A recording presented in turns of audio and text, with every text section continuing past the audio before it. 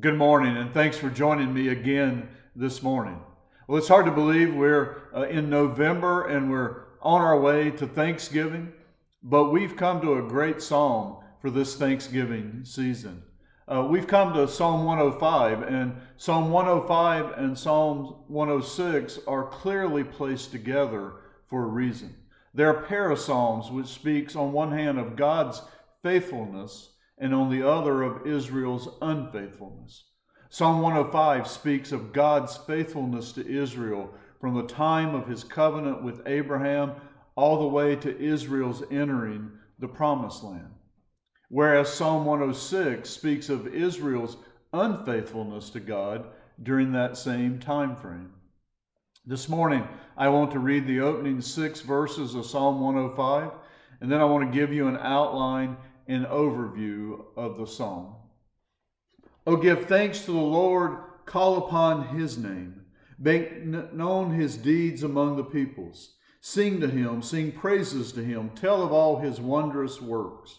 Glory in his holy name. Let the hearts of those who seek the Lord rejoice. Seek the Lord and his strength. Seek his presence continually. Remember the wondrous works that he has done, his miracles and the judgments he uttered. O offspring of Abraham, his servant, children of Jacob, his chosen ones. Well, Psalm 105 is indeed a psalm of thanksgiving, and parts of it seem to have been used in worship when the Ark of the Covenant was returned from the house of Obed-Edom to Jerusalem. You can read for yourself that the first 15 verses of Psalm 105 are recorded in David's song in 1 Chronicles 16. But Israel surely also used this psalm at various other occasions. And this is a psalm of thanksgiving, and we can turn to it at any time. However, it is certainly very appropriate for this time in this season of thanksgiving. So I want to share an outline of Psalm 105, and it comes from a commentary written by Donald Williams, and then I want to give a quick overview of the psalm, and I hope it's a blessing for you during this Thanksgiving season. Here's the outline. Verses 1 to 15 contain the promise of God, and then verses 16 to 25 remind us of God's provision for Israel during the time of famine, and it explains how Israel came to be enslaved by the Egyptians. Verses 26 to 36 tell of God's judgment upon Egypt for enslaving Israel. Namely, this section remembers some of the plagues on the Egyptians. In verses 37 to 41, God redeems Israel out of Egypt. And then finally, in verses 42 to 45, we're reminded that God kept his promises. Well, with that outline in mind, let's look at some of the themes of promise, provision, judgment, and redemption. In the opening verses, we have a string of imperatives or commands. We read, give thanks to the Lord, call upon his name, make known his deeds, sing to him, sing praises, tell of all his wondrous works, glory in his name, seek the Lord, seek his presence, remember his wondrous works. This is a call, indeed a command to worship the Lord. And the rest of the psalm is going to tell Israel and us why we should worship the Lord and give thanks to him. In this first section, verses 1 to 15, we're called to worship God because he's kept his covenant. God has kept his promises. He kept his promise to Abraham and Isaac and Jacob and to all of Israel. And because God kept that covenant, we can be assured that God is keeping his new covenant in Christ. Then in verses 16 to 25, though there was a famine in the land, God provided for Israel by placing Joseph in Egypt, such that verse 24, God's people became very fruitful and were stronger than their foes.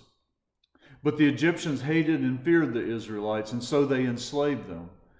Therefore, God sent Moses, verses 26 to 36, to carry out his judgment upon the Egyptians. God sent various plagues of darkness. The water turned to blood. There were frogs and flies and gnats and hail and locusts and so forth, until finally God struck down all the firstborn of Egypt. But verses 37 to 41, God brought out Israel. He redeemed Israel. He even brought them out with silver and with gold. God protected them with a cloud and a covering in the heat of the day. And he gave fire to give light and warmth in the night, verse 39. God provided Israel food and water, verses 40 and 41. And all of this was done because God, verse 42, remembered his holy promise. You see, Psalm 105 is a reminder of God's faithfulness. And as God kept the covenant he made with Abraham, God also keeps the covenant he has made with us in Jesus. You see, our future is sure. God keeps his promises. One of my favorite hymns is "Great is Thy Faithfulness." And I love the line, "Thou changest not, thy compassions they fail not. As thou hast been, thou forever wilt be. Great is thy faithfulness." God is as faithful today as he was to the Israelites. What God the Father and God the Son promise, they do. For example, Jesus promised, "I am the resurrection and the life. Whoever believes in me, though he die, yet shall he live. And everyone who lives and believes in me shall never die." You'll find that in John 11, verses 25 to 26. You can count on that, for Jesus is faithful. He will keep his promises. Everyone who lives and believes in him shall never die. So let's give thanks to the Lord and remember his faithfulness as we pray together. God the Father, Son, and Holy Spirit, we praise you. We give thanks to you. We sing your praises. Great is thy faithfulness. Morning by morning, new mercies we see. We praise you, for we have the assurance that you are keeping your promises. As you were faithful to the Israelites, you are faithful to us. As you kept the old covenant, you are keeping the new covenant. Oh Lord, we praise you, for your promises are sure. What a joy is ours to know, for example, that whoever lives and believes in Jesus shall never die. In a moment, we will pass from death to life eternal. Oh Lord, we praise you. We worship and adore you. We remember all you have done, and we give glory to your name. To you, Father, Son, and Holy Spirit, be all glory and honor and praise today and forevermore. Amen. Well, I will be on vacation next week, so I won't have a devotion for you. Hopefully I can give you another devotion during Thanksgiving week. In the meantime, I pray that the Lord will bless you and keep you and watch over you. Have a great week. Again, Lord bless you. Goodbye.